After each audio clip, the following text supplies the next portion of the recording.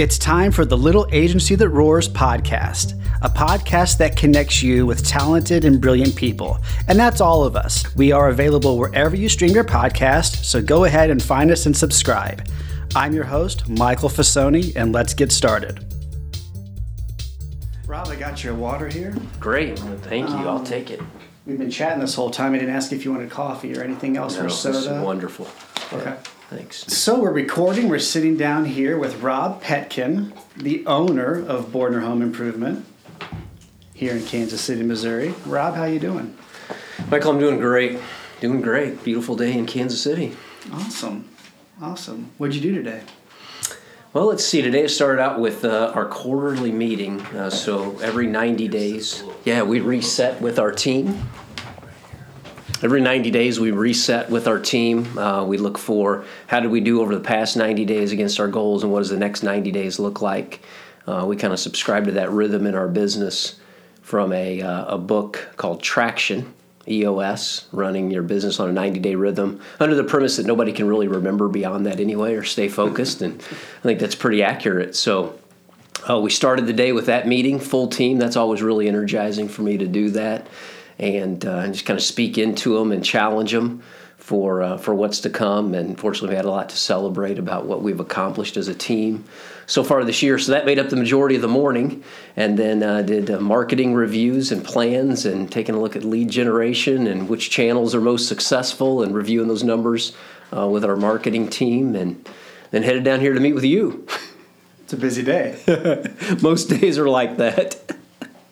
And how big is your crew over there? So we have about 70 employees, and that's between our Kansas City location, and we also have a location in Atlanta, Georgia. Okay. Tell me when you came to Bordner. So I came to Bordner in November of 2000. Actually, it was October 1st of 2000. October was my first full month. And Bordner was originally founded by my father-in-law and his two brothers. And so the three of them had grown up in the roofing business and, cut their teeth, all knew how to do it very, very well. They were craftsmen, detailed guys, really passionate about the quality of the installation. And the business was 100% new construction roofing at the time when I joined. Very little replacement work was done on roofs. And my father-in-law and I had always talked for about 3 or 4 years. I was in sales, and he was really interested in what I was learning from that side of things. And over time, we just realized maybe there was an opportunity within Bordner to get more into the replacement side of the business for homeowners and balance out our business. At that time, 20 years ago, that was the vision. How could we balance this out so that we're still doing a lot of work in the new construction side of things, but also having more of a presence in the roof replacement side of things within Kansas City. And so you were already working in sales at Bordner? No, I was working for sales at a different company. Yeah, sales for a company pretty well known, Ernest and Julio Gallo Winery. Okay. Yeah, out of Modesto, California. They had a great management development program. Some of the most ingenious business people that I think I've ever had the joy of being a part of an organization. I worked for them for the first 7 years out of college. What did you do there? So it was a management training program, but I started off, stocking wine in grocery stores, calling on grocery stores and selling display opportunities and grocery stores, liquor stores, what they called the retail side of things.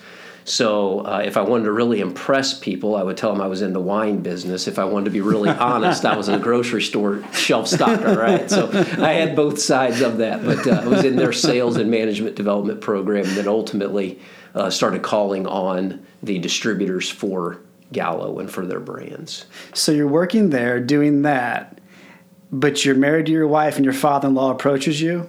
Correct. Okay. Yeah, so what does he ask you? He would just ask me questions about sales and what are you learning about, people and the different sales training that they're doing. He had a great nature for being inquisitive about things, and he genuinely cared. Mm-hmm. He was just one of those people that was always learning. Mm-hmm. And just had a real humble spirit about him. And so it would be general questions about business. How do they handle these things as you're moving? Because we moved, my wife and I, in the first 6 years of marriage, we lived in 9 different homes. So a couple of those were self-inflicted, right, in the city, just moving in the same location. But most of it was moving around the Oklahoma and Texas area as part of the program, going, when the next opportunity was there, those that were willing to go and were available, saw faster climb up, the ladder, I guess you'd say. So at what point did he ask you, and how many conversations did it take for him to get you over here? Excuse me, for him to get you to Bordner. Yeah, it was a lot of conversations over about 5 years. 5 years? Yeah, because the conversation started, I would be inquisitive about what he was doing. I didn't know anything about the construction business as a whole. So a little back and forth at first. Oh, absolutely. Because you're happy where you are. Yeah. I was happy. It was, like I said, it was a great program. They did a wonderful job of keeping us in training, growing us. I never will forget my biggest inhibition about when I left that opportunity was, am I going to grow anymore?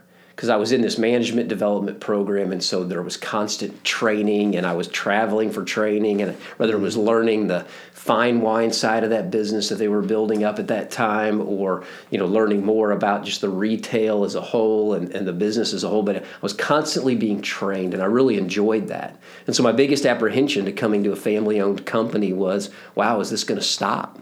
Right? Am I just going to learn? Am I done learning? Am I done growing? Right? This 7 years of wisdom that I have, right? Is that like my whole bank to kind of the opposite? Do everything? Oh man, yeah. I tell everybody, the formal training went away, but I definitely got my MBA in business from figuring out the real world of what that looks like when there's not the giant staff that handles this, and there's not the giant staff that handles this, and all of a sudden everything is up to you. Yeah, you learn a lot really, really fast. Indeed. What state were you in at this point when you guys decided you were going to make the move to Bordner? Were you still in? Yeah, so we were living in Houston at that time. Okay. And Houston was a funny move for a guy from the Midwest. So keep in mind, this is 20 years ago. But I was born and raised here, in the Midwest. And so this is kind of my pace, my speed. Okay. And I remember when we moved to San Antonio, it had a lot of the same feel. San Antonio, Kansas City really had a lot of similar feel to it, size, space, traffic, that kind of thing. And so we moved to Houston, and I tell everybody we lived there for 8 months, and that was the longest 2 years of my life.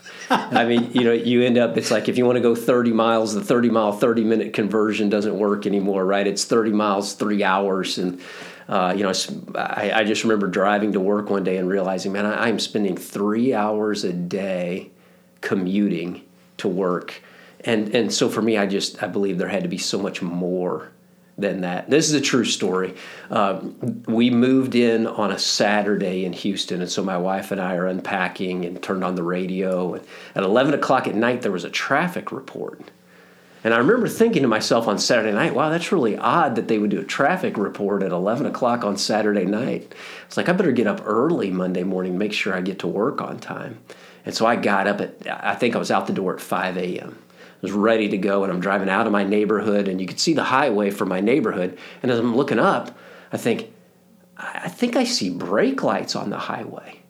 Now I'm 30 miles. I got a 30-mile commute on the highway, right? I'm like, I think I see brake lights on the highway. That's not good. I get up closer. It wasn't brake lights on the highway. It was brake lights on the on-ramp for people waiting to get on the highway, where there were also other brake lights. Man, it just, that was a real shock for me. So that definitely did not hurt me looking into the opportunities to get back home to a little bit of that pace that I was used to and grow in that. So I don't blame you. It was it was a different world. I've avoided big cities myself for that reason. Yeah. When you can see your destination, literally, but it takes you 30 minutes to get to it. Yes, yeah. Because you're just bumper to bumper. Nothing you can do about it. Yeah. Yeah, that's why I stayed in the Midwest as well, I believe. So you come back home. Can we talk about working with your in-laws, for your in-laws? Yeah. Working as a family business. Obviously, I have some interest there. Yeah, absolutely. I mean, it's a unique dynamic, right? I will say I was very, very blessed. I didn't mean to interrupt. I want to ask it a different way first, because we'll get to that part where you're headed. Was there apprehension amongst you and your wife at first about making this decision? I mean, was it... No decision like that is easy, but you have an extra factor in there. Yeah, I think if I look back to that time, I would say there is a lot of truth in ignorance is bliss. I had a lot of admiration for my father-in-law, knew him well, knew him to be an extremely intelligent individual. And I don't know that, I'll consider it a blessing that I didn't really give it maybe as much thought as some people do, but certainly, now 20 years looking back, right, and just the many, many experiences that go with that, I realize ultimately like how unique my experience has been in that. So I didn't really, when I look back and I read my journals at that time and that type of thing, there were a lot of things that I was apprehensive about, but that wasn't really a dominant one. Really? Yeah. Good for you. Yeah, I think it just speaks to the fact my father-in-law's name was Cliff Fleener, and I think it just speaks to the fact of his ability and to think of others and to be relational, and his humility set such a model for me personally, and wanting to emulate that, I was just really drawn into that, and that probably outweighed any of the apprehension that went or should have gone with that decision. And he's no longer around, is he? Correct. Yeah, he passed away just over a year ago. That's what I thought last year. Yeah. Sorry about that. Yeah, thank you. And you guys have stores. You guys have headquarters in other states. So you'd mentioned. Yeah, so we're located in Kansas City, and then 2 years ago we also opened up an office in Atlanta, Georgia. Okay. You talked about, and I thought this was really interesting. I think it speaks to your character too. You were afraid that growth would stop, and that's talk about that, because obviously, as you've learned already, it doesn't stop; it intensifies, and you kind of already said that. Where does your need for that growth come from? Yeah, that's a great question. Over the years, we have really, as a business, adopted a lot of different tools, call it, personality tests or different tools, understanding how just having a lot of self-awareness is our goal. And the other goal is just to create a common language around those things so that it's like a safe thing to talk about. What I've learned through that is I have a very detailed personality. And so I thrive on details. If I can understand a framework, I can understand how something works, then my creativity will come into play with that, and then I can adapt it to what I know as my strengths, or another strength that I have is just really galvanizing or bringing people around an idea. So as I develop an understanding of it, it's very easy for me to then bring others into that idea. So I think that's where that hunger and that thirst comes from. Is I'm not the person that's going to go out there and develop like this whole new system for something. I tell everybody I think I was uniquely created in which my strengths come out being a second generation of the business, because I think the entrepreneur that has to start something from scratch has a very unique set of skills. And I wouldn't say that I'm necessarily really strong in that, but to take something and enhance it and make it better is really where I thrive. So when it came to that wanting to grow, what I didn't really have the words for then, but now understand about myself, is I really thrived in that framework. When someone will bring a framework and say, hey, this is how this works, and I can very quickly adapt that to whatever the need is that I'm in at that time. So you come on board Bordner, and they were primarily only doing roofs. And now, obviously, your roof, bath, siding, windows. How long did it take to get all those categories built and developed? Well, stay tuned, right? Because we're not totally there yet on all of them. And I say that because I think one of the things that we realized very quickly in this is we fell for the maybe deception that a lot of business owners fall for, where you focus in on your end product and you go, well, I'm doing this, so that must apply to all of these things. And so what we tried to do, we tried to take our roofing model and apply it to all of those different things. And maybe the best and worst thing that happened to us all at once was my brother-in-law, Jerry, got us into the stucco business. So that was the first thing that we did other than roofing. Okay. And it was predominantly serving builders in the Kansas City area. And so we took the same customer base and we took the same processes and procedures that worked with that. And he just launched that into almost an overnight success. I mean, he has a very, very strong entrepreneur ability within it. So his ability, along with the built-in customer base, we were successful with that. And so then we started to translate that and say, well, we must be able to do this, this, and this also. And what we learned along the way was that's really not how you should look at those things. You really should look at it and understand, like, who is the end consumer of this? And am I meeting their needs through all of this that I do? Because at the end of the day, a builder's needs were totally different than a homeowner's needs.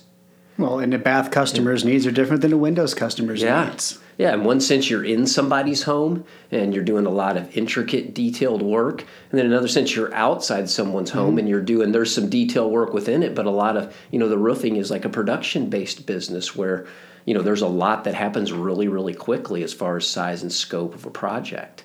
Not to mention most roof work a customer can't see. Right.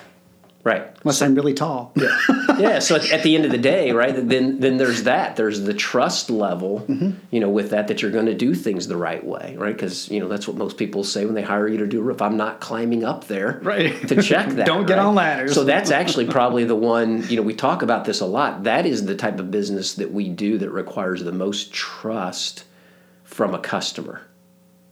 Because when I do siding, you can walk along the walls, you can see it, and you can get a good feel for, hey, how did you do? When I do windows, you can open them, you can close them, you can look at the trim inside, you can look at the details of that and say, oh, how did they do? When I do your bathroom, right, you're going to see a lot of details of that. So it's just understanding all of those nuances, and what we've had to do over the years of trying to add these things is really develop the discipline of starting with, like, what does the customer need? And then build the process back from that, rather than saying the utilitarian approach of, oh, we're putting shingles on, right? So we just focus in on, as long as it's a great roof that's dried in, that's not going to give any problems, that the warranty is going to last on it. But it's such a major disruption, right? Like, one of the phrases we have around our business is, we don't have job sites, we work on homes. Nice. Because people don't want their homes turned into job sites. And again, that's just trying to repeat the things to be sensitive to, because when you do what we do day in and day out, which is a major disruption on a home for a very short amount of time, you start to take that for granted. It's like anything else anybody does day in and day out. What seems like a big deal when you don't do it very often, it doesn't stay a big deal. And so we have to constantly remind ourselves we're stepping into people's homes. We're disrupting lives. Like shooting a commercial in someone's home, I have to remind myself sometimes, hey, this might be my production. This is this person's home. And I want to sell for you here for a second, because we've been doing some video series for you lately, and I've been learning more and more about the back end of your installers and how you guys are working. And I want to promote this for you guys, because I think it really speaks to how you work. Whether the customer knows it or not. Like, for example, when you guys do a bath remodel, I learned that you guys actually replace all of the plumbing. And when it was explained in the video, it made perfect sense. Because if something goes wrong in that plumbing, they have to get through a new product that you've installed to get to it. Well, let's just make sure that's not an issue anymore. And in other words, any areas that you're going over that have the plumbing, you guys replace. I think that's a step that, correct me, 90% of people in your industry probably don't do.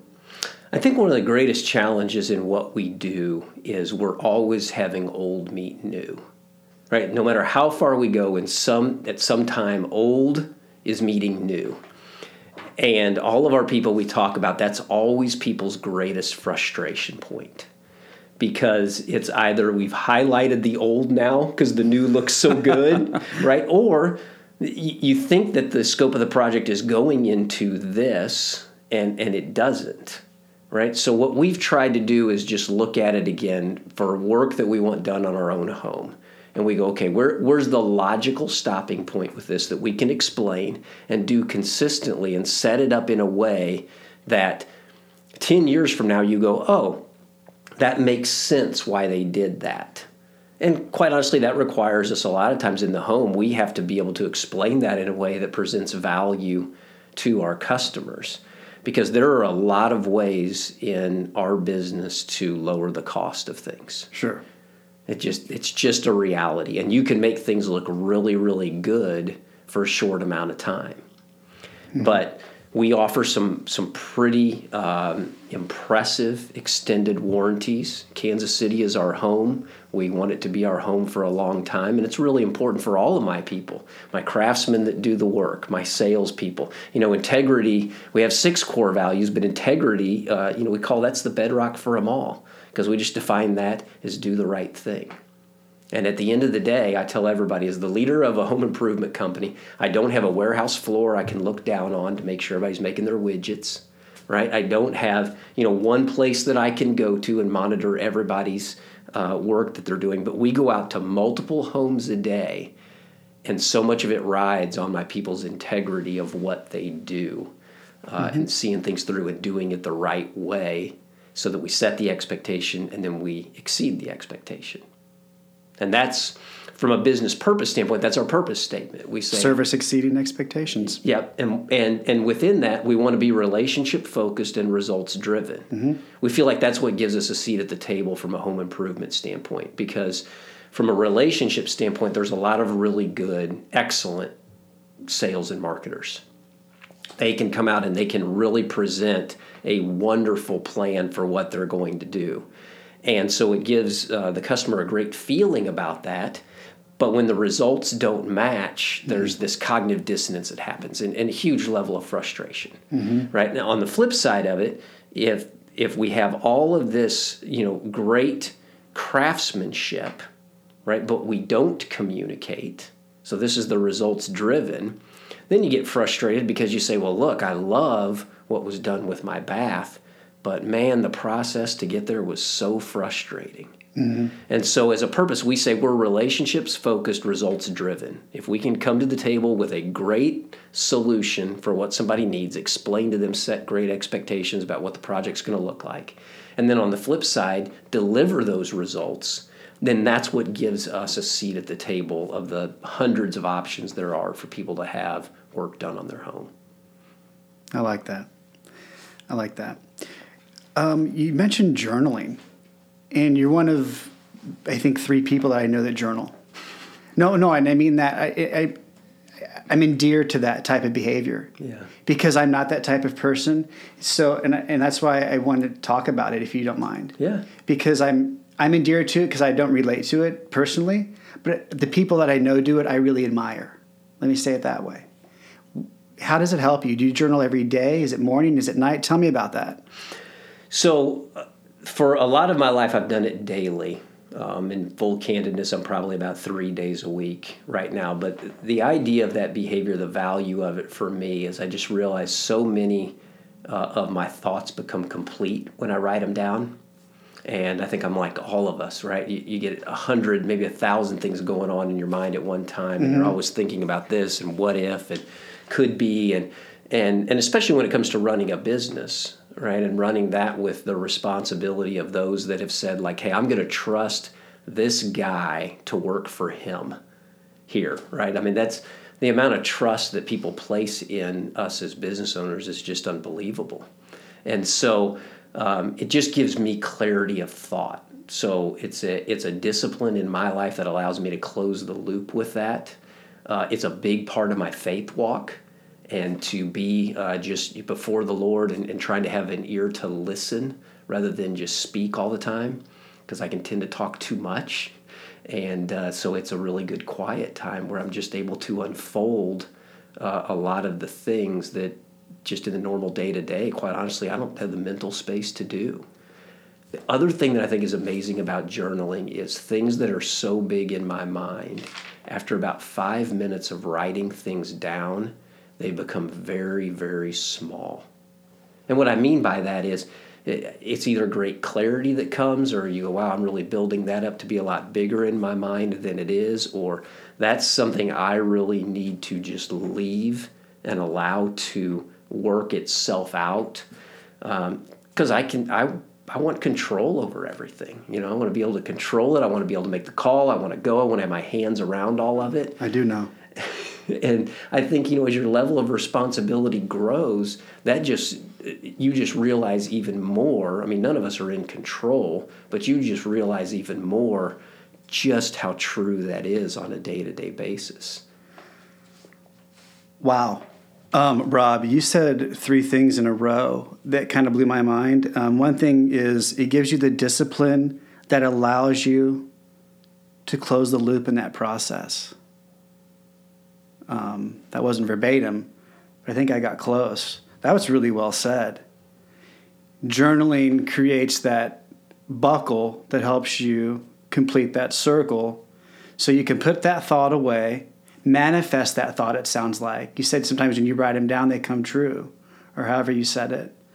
And then what was the last part that you said? There's a lot to your journaling. You said, the last part is... For me, I think what I was trying to summarize there was just thoughts feel really, really big in my head, and they get really, really small when I write them down. I like that. Because it gets overwhelming upstairs in your head. Absolutely. In my head, I'll speak for myself. Yeah. So, well, I mean, I think, this gets a little bit into just my personal beliefs and that are so paramount to what I do, but if you believe we're truly beings that are created for eternity, but we're stuck in this finite world, then there's going to be a constant tug within that, because we're contemplating all of these infinite things through this finite little pea brain, right? Mm-hmm. So there's going to be some friction, and for me, journaling is a great tool just to help. I don't know that I necessarily work through those things. I'm not saying I get a whole lot of answers in that, but again, just put it into perspective. That's awesome. You said you do it about 3 days a week? Yeah. And how long have you been doing this? So I started when I came back to Bordner. That was 20 some years. And the other vision that I have for journaling, which motivates me, is there are so many things, so many great people that have been in my life that, especially as they pass, you're like, oh, I wish I would have asked them that. I wish I would have asked them that. I wish I would have asked them that. And I've always had this vision, like, what if my kids could go back and they could read? Like, I remember that time in my life. I remember when we as a family were going through that. And I never knew, this is what my dad was thinking within that. And so there's a little bit of kind of like a, just an idea of just leaving that, posterity and minimizing those mysteries. Do you go back through and read them? I do, yeah. Do you go back through to specific years and days or weeks that you knew, maybe in 97, you knew that this one time, or excuse me, that was too long ago, but, in 2006, Yeah, I will, because, I can remember major things, right? You remember, as you're leading a business, you certainly remember recessions or when you made a change in direction on something, with the business. And for me, call it the therapeutic value of that journal is, a lot of times I'll journal things that I'm worried about or concerned about or whatever. And now you're looking at it in hindsight 4 or 5 years later, but you're remembering how you felt in that moment. And how you dealt with it. Yeah. And so you go, wow, in that moment, that was a really big deal. 5 years later, looking back, it really wasn't that big of a deal. Maybe today, the things that are a big deal aren't quite as big a deal. And that brings me a lot of peace. That's so awesome, Rob. Yeah. Do you do resolutions as well? So probably the thing that shapes me the most from that, because I do love goals, right? I love having goals and I love having plans and things like that. But there's a book that I read a few years ago called One Word. And the premise of this book, it's like about I don't know, 30-minute read. It's this tiny little pocket book. But the premise is, rather than focusing in on all of these goals and having all of these things, and you're going to do that as a driven person anyway, what if you focused in on letting the Lord give you one word for the year? And you just let that one word permeate everything. And you journal about it, you focus in on it, and just pick a word for the year. So for the past couple of years since I was introduced to that book, because that's fairly new in the things I've done, that's what we do New Year's Day as a family. So everyone in my family will be thinking about, praying about, asking the Lord to give them their word for the year. And then we do a little artwork project. We make a card for it, put it on our bathroom mirror for the year.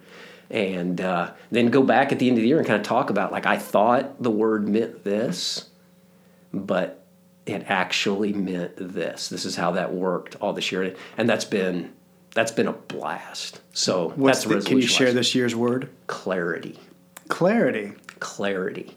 So from a professional standpoint, that word, what it has meant so far is that's the greatest gift that I give to my people. Is if they have clarity on the goals and on the vision and on the principles of what we're trying to accomplish, it frees them to be their very best. And when there's a lack of clarity, then at that point you end up with chaos because everybody has to first figure out their own version. And then that's when you get people going at each other, even though they should be rowing in the same direction and so forth. So as a leader, the greatest gift I can give is clarity. And then that's caused me to really focus in on, okay, so when I engage in something, if I'm having a meeting, why am I having the meeting? If we're setting an objective out, why are we doing that? And really trying to put handles around everything that we're doing that says, like, we win if we do this, and just bring that clarity. So how do you choose the word? So or how does the word choose you? Yeah, so for me, that has really been, just taking a look at praying through, what are the real issues, asking the Lord to show me, hey, like, what's the common element of all of these, right? If I've got challenges over here, at home, or challenges over here, at work, and all these areas of my life and relationships, I seek for God to reveal to me, like, what's a common theme here? And then the other thing is I read the Bible. And I just ask the Lord, because typically I will have one particular verse that I tie into that word, and I just memorize that verse as well. And it gives me, for me, my faith is a foundation for everything. So I want everything to birth out of that. And so I choose that verse. I choose to remind me, like, why is clarity so important? I knew prior to our interview today that you were a man of faith, and I wanted to ask you about it. You've already talked about it. But now I'm going to ask it, how does faith, because you are a man of faith, how does that play into your day-to-day life in business? Yeah, so for me, I always grew up, I would say, believing in God, but I did not fully understand that He knew me personally and that desired a personal relationship with me. When we were living I was telling the stories about Texas. This is a great Texas story. So we moved to San Antonio, don't really know anybody in town. My wife and I had a conversation about church and why do you even go? And it's a really, really long story about it, but it's so beautiful about her. Real quick, is your wife a person of faith as well, I'm assuming? Yes. Okay. Yeah, but for both of us, that was something, we would say we gave our lives to the Lord in San Antonio at this same church. Okay. And so it birthed out of that conversation where she said, well, if I could find some recommendations for some other churches, would you be willing to try them out? And I remember my exact thought process on this. I may not remember my exact thought process for coming to work for Bordner, but I remember this. I remember thinking, okay, we just moved to a city in which you know no one. I'm the one with a job here, and you're going to talk to people to get recommendations about something as personal as church. Absolutely. I'm thinking that's on Sunday. This thing will blow over by Monday, right? Well, I came back from work first day, right? And she goes, well, I worked out at the gym and I went to the grocery store and I talked to 10 people and 8 of them recommended this church. Now, the funny thing about that story is we'd only been married a few years now. And so my jaw dropped when she told me she had even done that. Today, 25 years later of marriage, doesn't surprise me at all. She has a tenacious spirit when it comes to these things, right? And I benefit greatly from that tenacity. But that was the first time you experienced the tenacity. That was the first time I really experienced that. And so So you both take your faith very serious. We do. Okay. Yeah. And so we went to this church, and the guy that was preaching the message, he had a cowboy hat on, he had a guitar, and his sermon message was how to lie, cheat, and steal. That was like on the marquee. That's what he was going to teach you. So you can't help but be intrigued by all this, That's right? That's a book, isn't it? Yeah, exactly. But he was, his play on words, and why it's so significant to my story is because it was when I first realized, that the God that I believed in that was so distant, right, was actually desiring just this personal walk with me. And he said, so his play on words was, how to lie in his loving arms, cheat the devil of his due, and steal a minute every day, right? But it resonated with me because I realized... Catchy pulling. Yeah. Catchy hook. Absolutely. Good advertising. Good tagline, right? Yeah. Lenny Bruce said it, I think, didn't he? So when, in going through that transformation then, that began my walk with this personal relationship. And so what my desire is that I walk in a way that everything is birthed out of my faith in my business. So it's not, I don't want to live a life that says my business life is here and my faith is here. But I think what I am called to do, I truly believe it's a calling for me, is to lead and to run our business. And so that means that I should run that from the values that I believe the Lord has called me to live out. And so there should not be any disconnect between those things. The person that works for me Monday through Friday, if they see me on Sunday, they should see the same person. But the greatest thing is I believe that when you're called to run a business as a believer, it's the greatest ministry opportunity there ever is. Because everybody has preconceptions about church and, all of these different things. And let's face it, there's tons of bad stuff out there too, right? But what it all comes down to is if we can run a business faithfully where money's at stake, for whatever reason, that's something that speaks to people's heart. And I think it's because it's the first thing that can grab us, right? If the decisions Monday through Friday are all about money and they're all about, that makes the decision and whatever, then, you look at that and you go, well, what do I need that walk for? What do I need that faith walk for? He's just the same as I am. So my desire is to live that out in the business.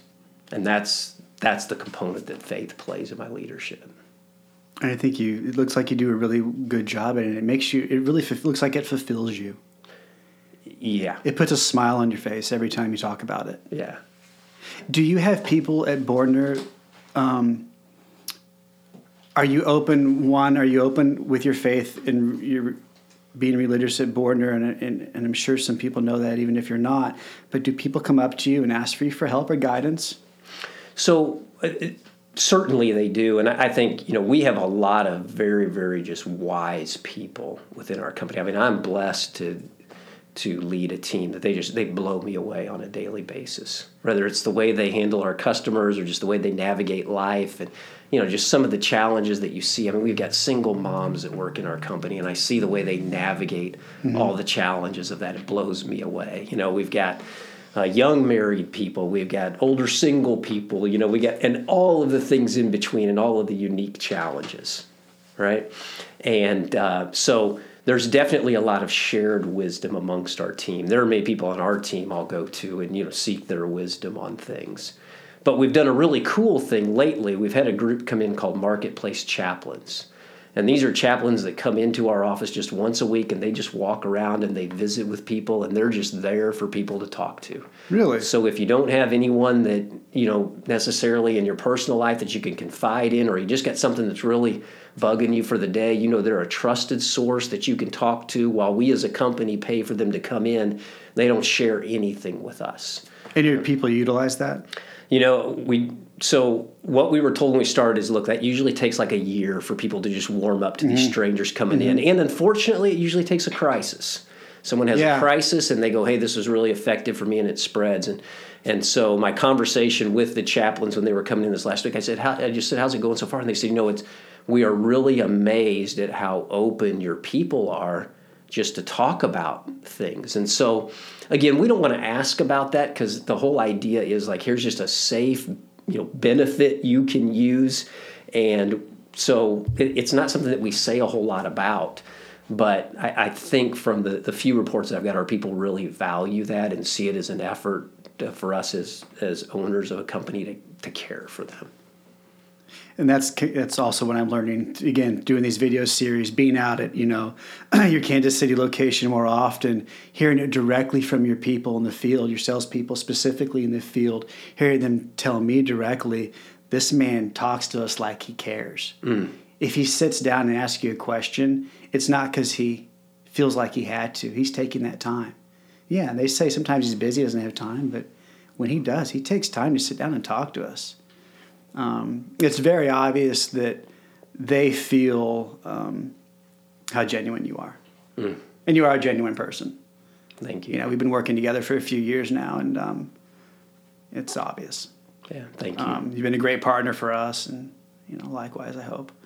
Well, I think, you sold for me a little bit. I also want to sell for what you've done for us because you have such a tremendous eye for detail and the detail of how the message will come across in the advertising and consistency of message, right? I know you'll love this. You and Kyle, my marketing director, both love these stories, right? But I'm in the grocery store the other night, right? And I think I was picking up, lunch meat or something. The guy behind the counter, he turns around and he looks at me and he goes, Bordner built that, and yes. I get that, right? And, yes. and I think that just goes to, the consistency of message that you've really brought to our company. Well, thank you.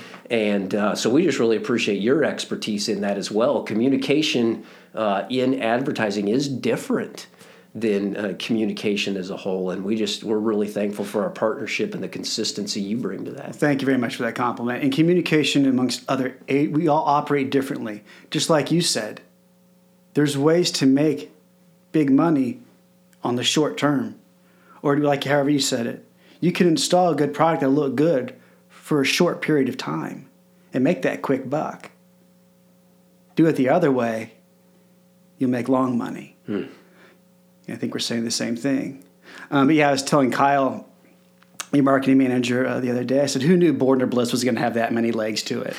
Because it's used on hashtags, it's used on a lot of copy points, from digital ads to social posts to direct mail to wherever. It's like, again, it was a line that I had wrote in there, and it just, sometimes it's funny what sticks. Yeah. Or it's not funny what sticks, you kind of know. Yeah, absolutely. But it's, and I typically we don't make this about any one particular subject, this podcast, in other words, but we can talk a little bit about the trade because it seemed like Bordner was a little leery to take on a firm, an agency, if you will, an ad agency. He'd had some bad experiences in the past. So to come in and really raise categories that needed to be raised and then holistically raise sales and to have an end result that we have. Kudos to both of us. Absolutely. Just a great partnership. It is. Yeah. And we have good teams. I got a great guy right here in the room with me who's producer, Tim English, as part of that team anyway. You have to be out of here at 2:30. Can I keep you a little bit longer? Yep. How much time you have? Let's go. How about 10 minutes? Yeah, 2:40 is good. 10 minutes maybe? Not too much more. You talked about personality tests, hiring. Again, I've met a lot of your people and meeting more of them. They are all really good people. What are you doing? You do take a personality. Do you do a personality test assessment? We do. We use a local company here, Culture Index, and they've been a great partner of ours. They have a really dynamic tool. And what I tell all my people is, there's really two things that we're trying to do. I believe we're all fearfully and wonderfully made. So to say that you can come up with a test that's going to diagnose a person I think that's unrealistic. But what it has done for us is it's allowed us to create a common language around things and create a baseline for personality. And from there, from that baseline and that common language, then we can start to make sure that we have people in their strength zones. So that has had a lot to do with it. And then when we started EOS out of that book Traction that I referenced, in November of 2018, one of the first things you have to do is nail down your core values. And we took that very seriously. And so when we interview, we're looking for a core value fit. We believe that in what we do, we can teach to anyone if our core values line up. But we also believe that the core values don't line up no matter how skilled a person is. There's always going to be friction. So we make our hiring decisions 90% on the personality and the core value fit. And that has really, really served us well. Wow, 90%. Oh, yeah. Yeah, so Culture Index, one of the neat things about that tools is they have you set up what they call a C job. It's basically just a prototype where you take this questionnaire and say, what is the ideal person? What are their traits like to do this job? You know what's required of the job better than anybody. How detailed do they need to be? How much autonomy do they need to have? How much do they need to get fed from being social with others? Right? And so they have you set that up so you have a profile going into your open position, and they prescribe percent matches to you through their tool. It's really a powerful tool to use just to serve again as a baseline for things. How'd you find them? Or did they find you? No, a friend of mine from Chicago used them. They just happen to be a Kansas City company, but a friend of mine from Chicago who I really value, his opinion, very, very wise business person. He was using it and having tremendous results in his company. And the more you talk with people who use it, it's a pretty widely used tool. Again, being Kansas City based, and they just have a unique way of giving you just a detailed way to kind of map out the difficult equation of people. Interesting. Here's something I'm curious about. Is it important to know what's going on in other markets in terms of building and remodeling and construction? Or how important is that to know what's working? Because some markets are different, because they have 1 season or 2 seasons or 4 seasons like us. Is it important to know how? Tremendously important. Yeah, and I think even being in exterior and interior construction, we've got to understand those things. Home improvements in Kansas City, we're a really challenging market because of, just like you said, we get the extremes of summer, right? We get the humidity of the southeast. We experience. I think it was you that told me we have more freeze and thaws than New York. I don't know that for a fact, but it wouldn't surprise me. Because, we just, again... I think it was you or Sturgis Materials, because he was actually on the podcast as well. Okay. Matt was, not Mark. But anyway. Yeah, that is... But that just points to, that's the extremes, right? We started today in the 40s. We're going to finish up in the 80s, right? That's our fall. It's a 40, 50-degree temperature swing. And all of the things that we install, they expand and contract with temperatures.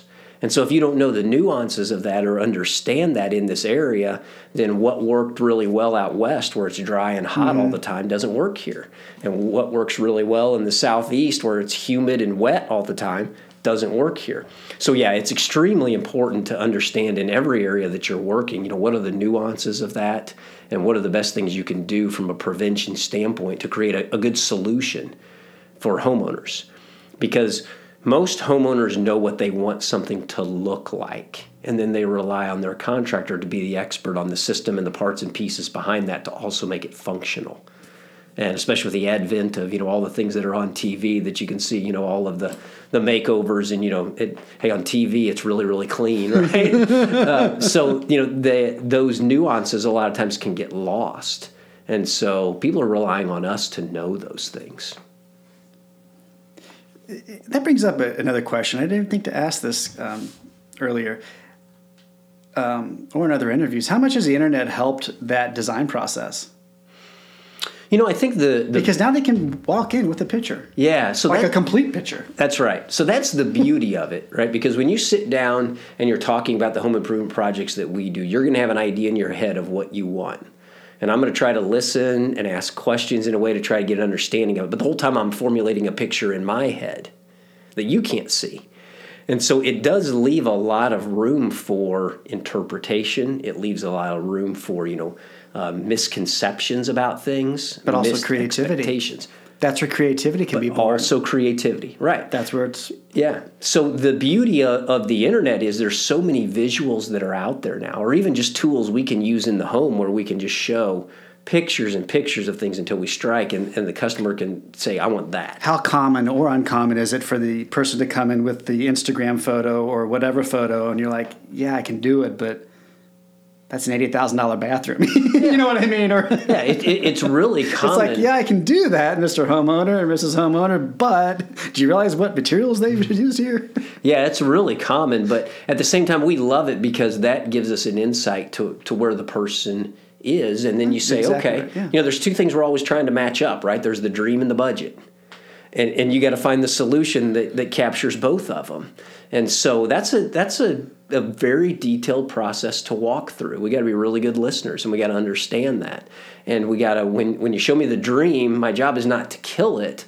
Mm-hmm. My job is to fine tune it so that it fits over into reality as well. So yeah, we're meshing those all the time.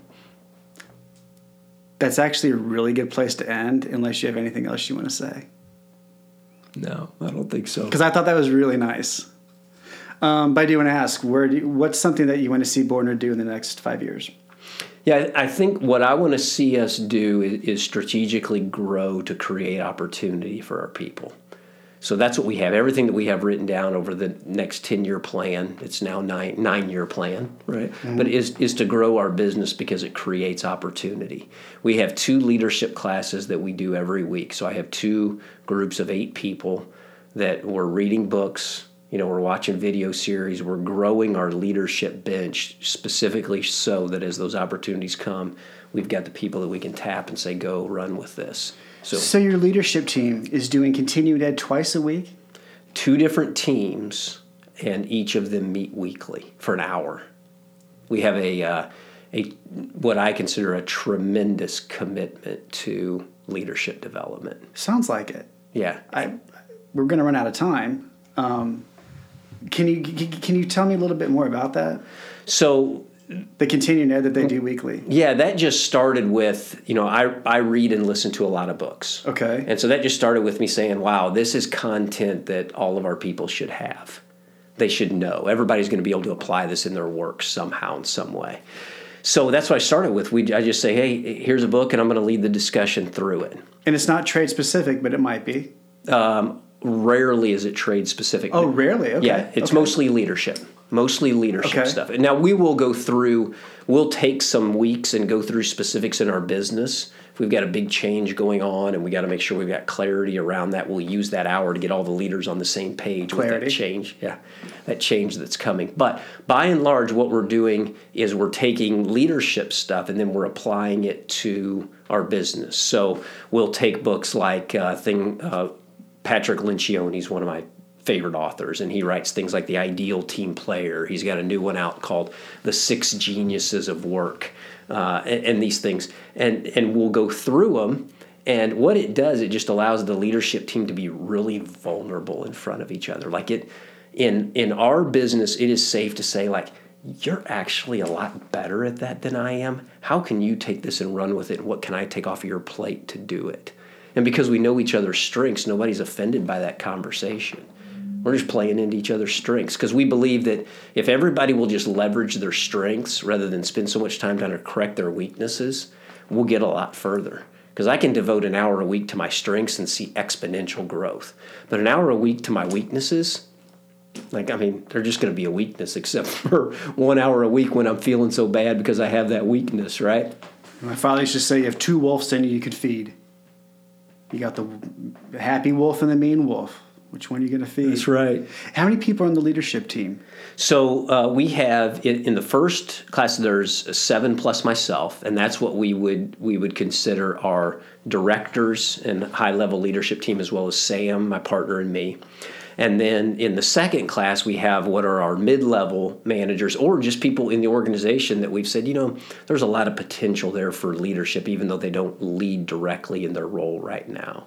And then we're just feeding that content into them, feeding that constant language, that similar language, being able to identify strengths, weaknesses, and just make that okay, right? Like we want you for your strengths. We'll shore up the weaknesses. Oh, that's great. You know, Rob, I was really, really looking forward to this. And I knew I would learn a lot, and I did. And I want to get you out of here on time. Thanks for having me, man. Hey, thanks for coming by. I've enjoyed it as well. Come back again? Yeah, Promise? absolutely. Oh, yeah. All right. I hope I see you at the Christmas party. Yeah, you got it, man. Shake my hand. Let's get you out of here. Thanks for listening to the Little Agency That Roars podcast. Be sure to find us on Facebook, Instagram, and on FasoniPartners.com under podcast. Be sure to subscribe, be sure to like, and leave a review. If you want to submit an interview or submit yourself for an interview, please email roar@FasoniPartners.com. That's ROAR @FasoniPartners.com. Thanks.